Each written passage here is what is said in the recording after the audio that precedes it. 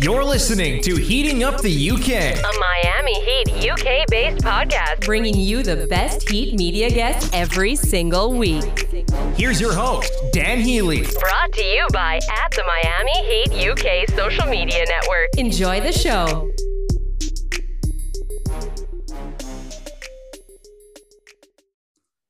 Hello and welcome to episode 72 of Heating Up the UK, a Miami Heat UK-based podcast. I am your host, Dan Healy. Before we get on to today's episode, as always, please check out the YouTube channel, Miami Heat UK TV. This is where we have all of our game day from the UK live pre-game shows. We do that each and every game day. We have all our podcast episodes on there of Heating Up UK. We also have Ollie Rahimi's Let's Talk Hoops podcast. They go on there as well.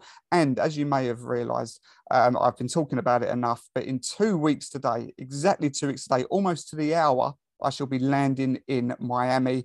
I've got 3 games that I'm going to go and see for the Heat games. I'm also going to see a Panthers game. I'm going to see some Miami Open tennis. It is going to be great. 8 nights there, and you better believe I shall be vlogging everything. So you want to go and check out Miami Heat UK TV to see what I get up to. It's going to be great stuff.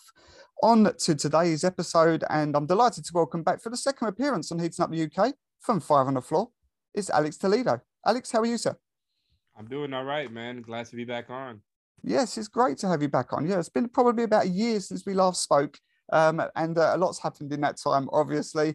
Alex, let's get straight into it. There's not been many reasons for concern or for misery this season whatsoever. The Heat have been flying, sitting currently at the 1 seed, 2 games ahead. But last night, it didn't go to plan, not at all, really. And I want to get your thoughts really on what fundamentally went wrong, in your opinion, because the Heat, for me, have struggled, have looked a little bit clunky and got off to some slow starts recently. Maybe as recent as, for example, the Houston game, where it took us almost the whole first half to really get going before we got into our rhythm.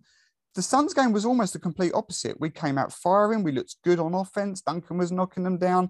It was and by half time, it was a really good, entertaining, competitive game.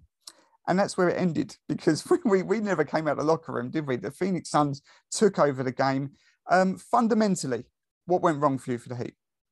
Well, like you said, it was weird because usually I feel like they're a team that's known for starting off well. And usually if Duncan Robinson is feeling it, that means they've had a great first quarter almost always. And that wasn't necessarily the case because they started off a little slow. Like you said, they were able to bring it back. But I was glad that it was a good game by halftime, but I was feeling a little bit icky about some of the stuff going on. Like, especially early on, there was a lot of botch switches, a lot of easy points in the paint for the Suns. Like, Aiden was getting his way, and it was stuff that the Heat are usually pretty rock solid on. And we've known them for years now, but specifically this iteration of this Heat team is one that plays up to competition. And, like, that doesn't usually play around when it comes to elite teams. And so that caught me off guard a little bit. They were able to fix some of those types of things, but they never really fixed their interior defense, in my opinion. It was very up and down and kind of more down to me, just from what I watched yesterday. I thought the zone wasn't great.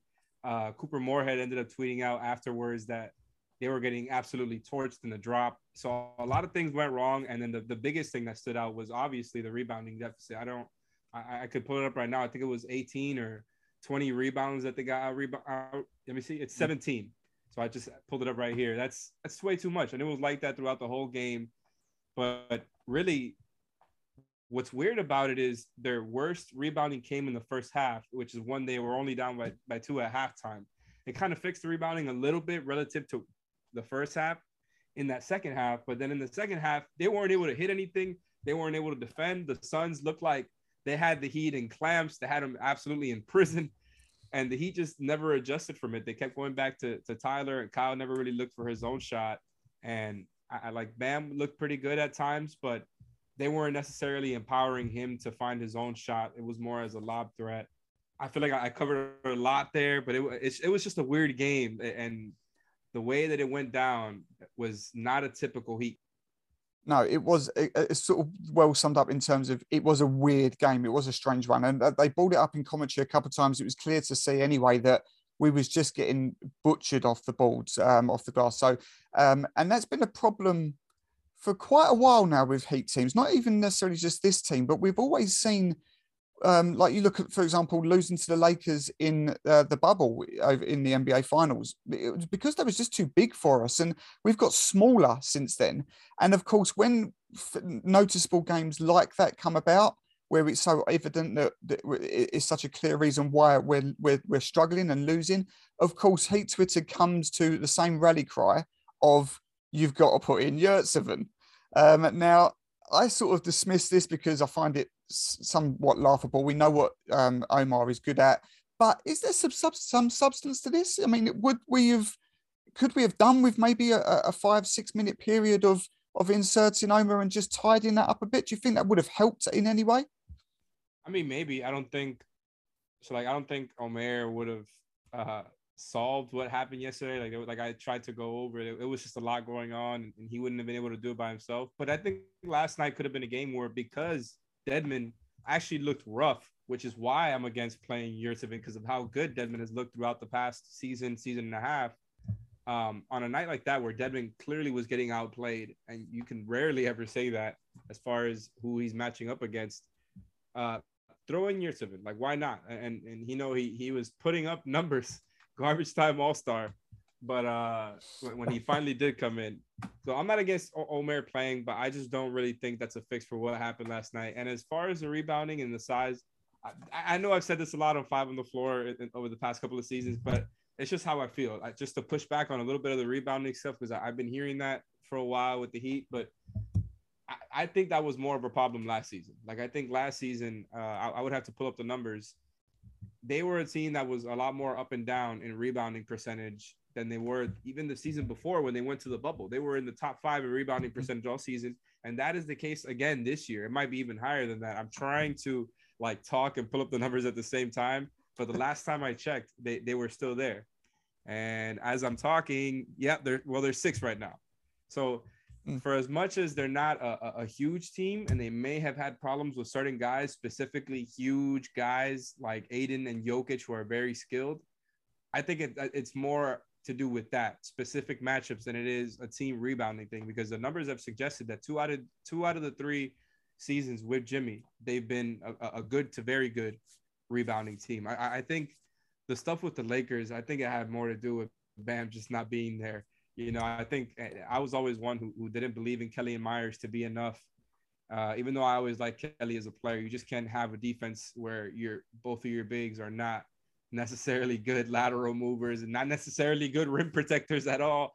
Like, I just didn't like the setup of that team defensively, specifically without Bam. But I don't know. Like, I think the rebounding is not a big concern to me. It's more about specific big matchups like that. I would get concerns with the healthy Bucks, or even the Bucks as they are now. I would get the concern with maybe having to face the Suns in the finals. I would get the concern with, like if, let's say, in a world where the Nuggets were healthy and you had to face them. But to me, it's more about those types of things. And I'm a matchup guy. I completely agree. I totally nod along in agreement with that. And I think that guys they're too easy to just look at the fact that Omar is like a box score monster. And, when they look at the last game, we blew out the Suns with Omar playing. And that's what I think people just go back to that. And it's not as simple as that. It is a matchup thing, as you say. Of course, just touching on it before we come away from the game last night, both leaders on both teams out. No CP3 for the Suns, no Jimmy Butler for Miami. Both players obviously will have a massive influence on how the Heat's or how that team's success will go down. We could have been watching a preview to the finals. No one would really be massively surprised if this ends up being the NBA Finals this year. At both teams at full strength, who do you give the edge to? Who do you think is more equipped here? I mean, look, the Suns are legit. They're the best team in the league for a reason. Do you think that it would come down to, fine details, maybe a bit of luck? Or do you think that these teams match up very well against each other? It would be a brutal series. But do you think there's a clear edge for either of these teams? No, there's definitely no clear edge. I think we talked about this on 5 on the Floor recently as far as the Western contenders. And I've gone back and forth on the Warriors. Like I said before, that I thought the Warriors would be a tougher matchup for the Suns. But the way that the Suns have dominated, it's kind of been hard to doubt them, because, Klay still hasn't looked exactly like Klay yet. So I think the Suns have less variables to worry about at this point because we know what happens in the playoffs with Chris Paul. I'm not trying to say, and I'm not talking about his performance either. I'm just trying not to jinx anything here. So the Suns being healthy, absolutely, that would be an incredible matchup. I think it would be brutal, like you said. That's a great way to say, because both these teams are very good on both ends of the floor, and they're going to make sure that you don't get anything easy. And we've been doing this stuff called Off the Floor, where it's this sort of subscription thing where all four of us from Five on the Floor have been providing content, stats, rumors, and it's this new thing that Ethan set up there. And we were talking during the game, and we kind of go back and forth and do it on there. And I was talking about how, like, the Suns and the Heat both allow the least amount of rim attempts. They're the bottom two teams, so they defend very similarly as far as their priority is to keep you away from the rim. And they do that by not only having strong rim protection and strong defenders, but the way that they defend and constantly collapsing, constantly sending early and timely help. So they're very similar there. Both team, and the Heat allow more threes than the Suns, but the Suns allow a lot more mid-range attempts. So I think a lot of that played out, whereas Tyler couldn't really get into his rhythm because even though they allow a lot of mid-range attempts, they needed Tyler to serve as the guy creating and getting into the paint, period, because Kyle wasn't really doing that. Kyle was the guy making others better, but he wasn't necessarily much of a threat to score last night. And I think Tyler, they kind of gave Tyler a bigger piece of the pie than he should have in a game like last night. I think they had to empower Bam and Kyle more as scorers, particularly when you're missing Jimmy.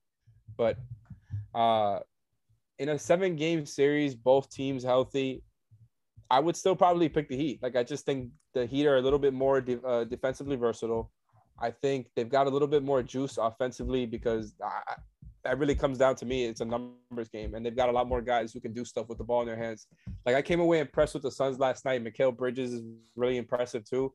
But I'm looking at it, it's like the Heat have multiple, and this is why I always come back positive when it comes to the Heat in the playoffs. They have multiple guys that you can give the ball in different situations, not necessarily as ISO players, and who can make something happen. And so that's why we always talk about the, clutch offense. Let's not do the whole Jimmy ISO thing. Just play your game. Do the stuff you do throughout the game. Move the ball around, screen, do all of that. And I think when they're playing in their element like that, they're going to be really hard to beat with Kyle, Jimmy, Bam, Tyler. You've got Vic now in the mix. You've got PJ. You've got Dunk. Like, it's just a really deep team and a lot of different solutions to different problems. I think they can score a lot of different ways, and they can defend at the first or second highest level in the league. So I would give the edge to the Heat, but Suns have home court advantage, so it could really go either way. Yeah, I mean, look, that's just showing complete, that's just the guts, isn't it? I mean, it's always Heat in 5, of course it is. I think it would be an incredible series. It would be bruising. It would be, it would come down. There would probably need to be some luck involved on that. But that 7-game series, there's not going to be. We've seen the Heat face off against the Suns twice. Both games have ended up a blowout win for each team. I don't think you see that when it's locked into playoff time. It would be pretty brutal. Now, you mentioned Tyler Herro there. Of course, every time we play the Suns, we sort of come back to these comments in his rookie year to when he was saying that he models his game on Devin Booker, and he feels like that's the sort of elevation and maybe ceiling that he could reach in his career. Devin Booker has maybe got better since then as well. So that's, I think the Heat's initial reaction was, okay, that's good, but you could be better than that. I think that maybe Devin Booker has got better since then. I think there's no sort of real, judgment on that. But Tyler Herro has been awesome since we've come back from All-Star break. Absolutely awesome. Lights out. It's not just a box score again. You can just see with his game, when the ball's in his hands now, you're confident that he's going to make something happen. And this is a complete testament to him. We've said in trade scenarios about players like Donovan Mitchell, for example, whether they would let him go for him, maybe Booker being in the same sort of conversation as that. But right now, with Tyler Herro still just 22, 23 years old, would you put him in that trade for maybe a more ready-made right now player, or would you carry on with this leap that we keep seeing year on year? I haven't really thought about that much, other than like when the Donovan Mitchell stuff has been brought up and we talk about it. Yeah, I mean, in theory, I would do it. I just don't really want to mess with what's going on this season. I would feel bad doing it. Like, I think I'm not really looking for them to do that. I'm not anticipating a Mitchell trade or anything like that. But if I'm being real, it's just for as much as Tyler has gotten better, I just don't know that he ever gets to Donovan Mitchell's level, who has performed in the playoffs a couple different times now, like a 1A superstar. Yeah. So it's a little bit different, right? And maybe it's an aesthetic thing, because I feel like Donovan is someone who's been a better playmaker, better rim attacker for a long time. But the Tyler has closed that gap. Not that he's on Donovan's level or anything this season, but the way that he's played, like, I'm not really thinking about trades when it comes to Tyler. I'm keep doing your thing, keep coming off the bench, and he's still, coming out number one in usage. A lot of times, number one in shot attempts, or right around there. So I think it's a really good fit the way that it works right now. But it's going to be hard to, say no if that were to ever become possible. Because I think, like, right now, Tyler, the way that he's set up is, everybody else kind of does their thing. He just has to focus on things he's good at. So I love where he's at. I think that's the best way to put it, is that he has closed this gap. Look, if you've got NBA neutrals listening to this conversation, they say, yeah, of course, Devin Booker, Donovan Mitchell, they're first options really on their team. They're elite all-star players. And the ceiling maybe that we're seeing from Tyler is that perhaps he might get to that level, maybe, whereas you're looking at these guys and they are there already. So, yeah, I think that, but yeah, as you say, I don't think that he's closed the gap. He's keep working. He's younger. He's going to keep progressing, hopefully. So right now, yeah, I'm letting him do his thing. It's a great thing for the Heat. He's been exceptional this season. Hopefully it continues into the playoffs. Let's come away from the Suns game then and talk about the other big news this week. And that is, of course, Victor Oladipo's return after 11 months out. Obviously not much of a say in last night, but the Heat sort of picked this game really well in terms of his comeback game against Houston Rockets. It was perfect for him, and it went as well as it could. You couldn't have scripted it any better, could you? 15 minutes, 11 points, 2 for 3 from downtown, 2 charges drawn. That was exceptional. And 4 assists. As I said, the Heat played a blinder with this return, didn't they? Yeah, I mean, the Vic debut was awesome. I was there for it, and the people were so excited for him to come in. You could feel the anticipation whenever he had the ball in his hands, even though he pretty much spent most of that game playing off ball. So it's not like they had him setting high pick and roll up top from the start. But anytime he had the ball, you could really feel that excitement, and he really delivered. Right, it was nice, and Ethan said this on our pod, that it was nice that intentional that they set him up to play versus the Rockets, who are just god awful, and he really got his rhythm going that way. I think it's a confidence booster, and to go up against these young guys and just be able to dust them, get to the rim, and make a bunch of stuff happen, playing in an off-ball role in a limited playing time in your first game back. Like, that's got to be a hell of a confidence booster for a guy who's had multiple injuries back-to-back after, kind of coming down from being an up-and-coming star, up-and-coming perennial all-star. So I was really happy for him to have that game. I think last night was kind of more reality check, because he had to go up against a really good Suns team. The Heat just never really got into an offensive rhythm, other than, something in that first half. But even then, it was a very, that it wasn't a game where Vic necessarily got into his own rhythm there. But I think he wasn't awful, but he just didn't really stand out like he did the other night, where he was getting so many stops and getting to the rim, and, he made the open threes. He was fine. And that's the thing, is my expectations are where they are with Vic, is he's going to be a role player until proven otherwise. And so he had a great game for a role player in his debut. And last night he just had a fine game, a decent game for a role player. 2 of 5, 3 assists. Like, that's okay.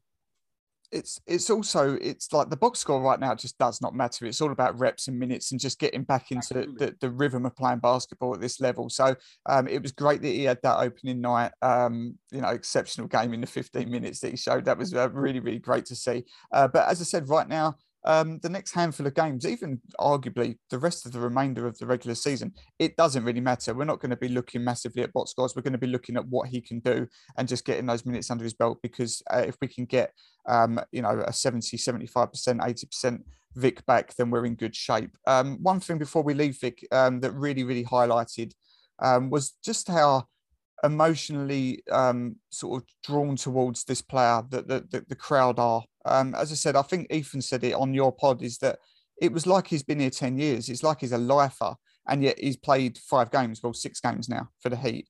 And that really shows to a testament and a credit to the man of how well he's bought into this team, how he's, he's been a cheerleader on the bench. He's completely bought in.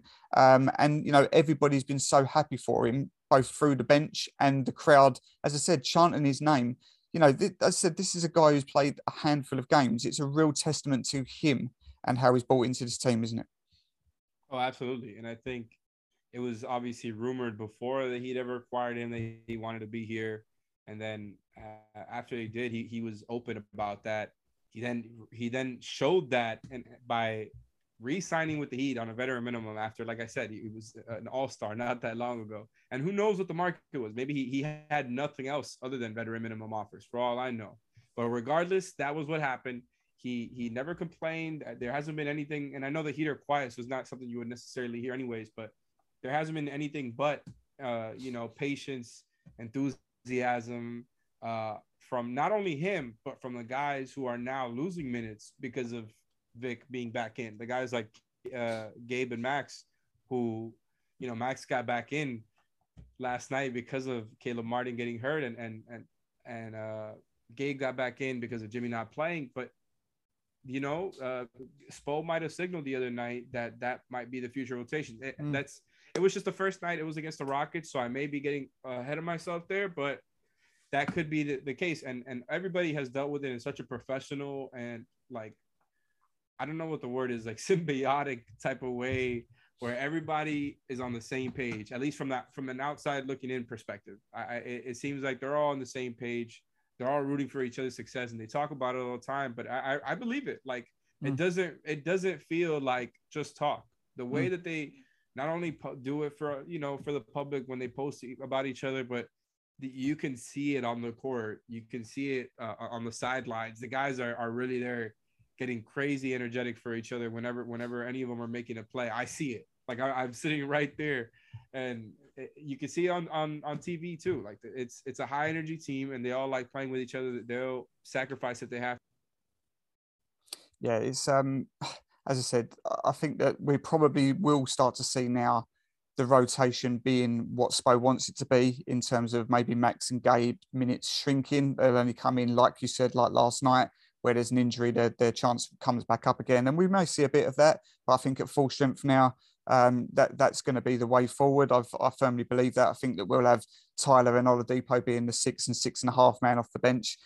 So that'll be that'll be probably the way forward. And for the guys to just be so behind him just shows, as you said, how well drilled this team is and how they're all playing for each other. And that's what sometimes sets the good teams to the championship winning teams. So we'll see how it goes down. Let's finish, Alex, with what's up next. As I said, 15 games to go now, so we are at the business end of the season. It's the time where we start looking at where we concede, where we're going to match up, and so on. The Heat have 10 games left at home, 5 on the road.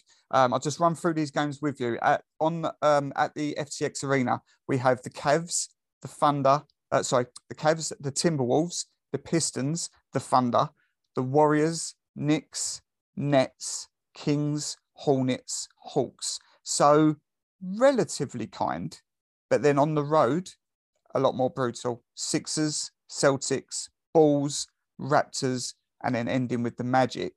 I try and look at it as though if we can get through that stretch, 10-5 or 11-4 maybe is more realistic. I think maybe 11-4 is perhaps the way I would pit that. That would then mean that for the Heat not to get the first seed, the Sixers would need to only be allowed to drop 2 more games for the whole season because of the tiebreaker situation. Actually, I'm not sure the Bucks might be a little bit less, but let's just say if we finish 11-4, which is achievable, then that means that, as I said, the 2 challenging teams that are on our backs can only drop twice more. Are we looking at the Heat now, realistically, unless something goes wrong, as pretty much a lock for the 1 seed, or is that too premature?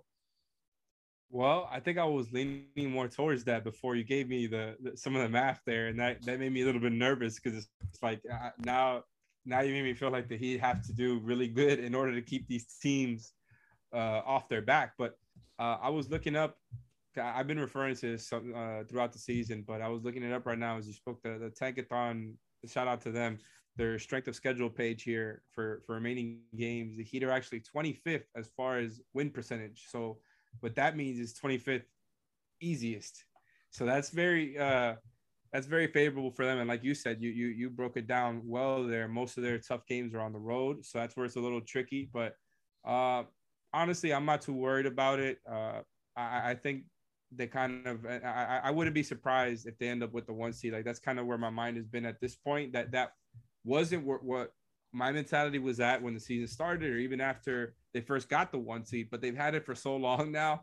And I just kind of have the expectation that they're going to maintain there. So that's not much great analysis. But the thing with them is I'm not really worried about them versus good teams. They've proven all season that they can beat good teams. And, they might drop a couple of those bad ones. Like they've got the Magic, the Pistons, the Thunder, you named it. They've got a few bad teams left, which is why they rank so favorably on this list. So to me, it's more about just maintaining that seed, even though at this point, they should probably just be doing figuring out what works, what doesn't, when you're talking about the coaching angle and just thinking about what matchups you might have to face.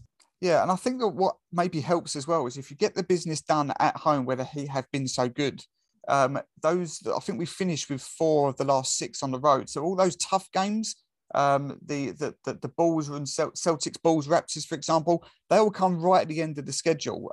So it might be at the point then where it is pretty much done. And, you might even get in a chance where you can start to rest some players. What it's going to come down to, isn't it? You're going to come down to we're going to need a win in the last game against the fucking Magic and end up dropping it to Orlando and end up in the 2nd seed. But let's just quickly have a look then at potential face-ups in the first round. We won't go further than the first round because it gets too messy.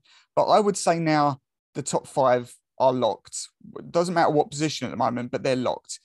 6th, Cleveland, probably, but they've only got, I think, 2.5 or 3 games above Toronto now.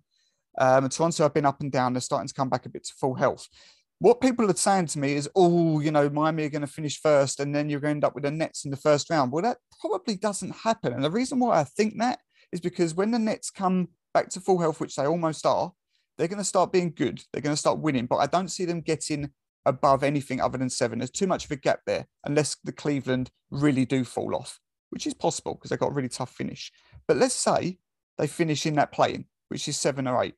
Well, you would back the Brooklyn Nets at health in a one-off game to beat whoever it is, probably Toronto, which means they're probably more than likely to finish 7th. So unless the Heat drop off, we're probably not going to be playing the Brooklyn Nets. We're probably going to be playing the Toronto Raptors here. Do you follow that logic? Or do you feel like, given one of the two, Brooklyn or Toronto, we've struggled against Toronto as well this year. That's a tough first round. But if you had to pick one of those two, unless Cleveland do fall, do you think it's going to be one of those two? And if so, who are you preferring? I do follow the logic. I was actually talking about it today with somebody who's a friend of mine who's a Nets fan.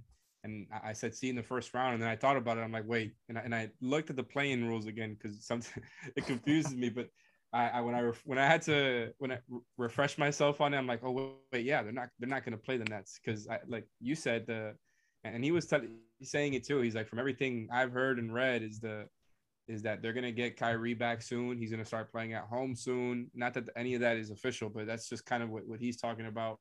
Because he's in tune. I'm not really in tune with what's going on with the Nets. Yeah. And he was saying that they kind of expect Simmons back next week. I'm like, so, they obviously have to get used to each other a little bit, but I think they're going to get rolling pretty soon. So I don't expect them to blow the game. Like, it would be funny. It would be pretty funny. Like, just from an NBA fan perspective, if they blew the playing game and all of a sudden are in a different situation and, but I'm expecting them to win that game, and I'm expecting the Heat to stay in the first seed, like I said. So I don't think you play them. And look, man, the Heat have struggled with the Raptors after the Heat played them. I said on the pod that it wouldn't be a great matchup for the Heat, but I would still pick them. With that being said, there's no way I'm saying I'm picking the Nets as a matchup for the Heat over the Raptors. Like, I understand everything that going on with the Nets. They've been so up and down. They haven't really proven that they're a championship team by any means.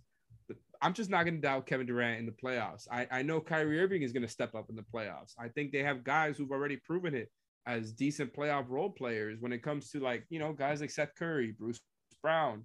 I think Claxton is going to get some fair share there. I think Simmons is going to help with a lot of those things. I think he's going to be a really good fit for them, just basketball-wise. Like, he's got a lot of shooters he can set up there. I think if they play small like they should, he's going to have a lot more space to get to the lane. I mean, obviously, he's going to actually want to do that. That's kind of been his issue, is not only can he not shoot, but he doesn't actually want to put the ball up when he gets to the rim. He just wants to pass. But in a theoretical world, that Nets fit makes a whole lot of sense, especially if you go small and start switching everything like the Heat have struggled against. So if the Nets were to match up and not really play Drummond, not really play Aldridge, just either start Claxton or start off small with Simmons and KD as your bigs, and you just switch everything, that would give the Heat a lot of trouble when you're just talking about defense. And that's not where the Nets that's not the Nets' strength. So just talk about, and then you get to the offensive side. I've said before, I think this trade made it easier for the Heat to defend them in a playoff series, just kind of thinking it through, because, you know, you can send more help at KD and Kyrie, and getting and, you know, just kind of leaving Simmons, right? And whoever's guarding him can, because the Heat always want to send help. So it's a lot easier to do that when Ben Simmons is on the floor instead of James Harden. So like I said, it would be easier than it was before, in my opinion. I still don't want to do that in the first round. And I think, like, they already learned that lesson last year. Just, you know, if you have an opportunity to avoid the best team or one of the two best teams, maybe you should. But you know, that's not how the Heat operate. So I think it would be disappointing if the Heat did all this work to get the 1 seed and then have to play Kevin Durant, Kyrie Irving, and the Nets in the first round. It would be a gut punch, wouldn't it? I mean, you do your job, you get the 1 seed. It'd be exciting, but my God. A lot of people would not have had Miami to finish the 1 seed. We may well have done, but a lot of people wouldn't. And you do that, and you end up with Kevin Durant in the first round. Oh, man, that would be a gut punch. We don't want it. Of course, we will take whatever is in front of us. But, man, yeah, I mean, Toronto have given us troubles, but give me that series all day over KD, Kyrie, Absolutely. And so on. In a word, then, if I could offer you, the Cavs have got a buffer, but they have got a really tough schedule to finish. If I could offer you as a yes or no, if I could say, yeah, right, it's the Cavs now, taking it? To play the Cavs? In the first round. Oh, absolutely. Absolutely. And I'm saying with or without Jared Allen. They're cool. I respect what they've done. They're a good team.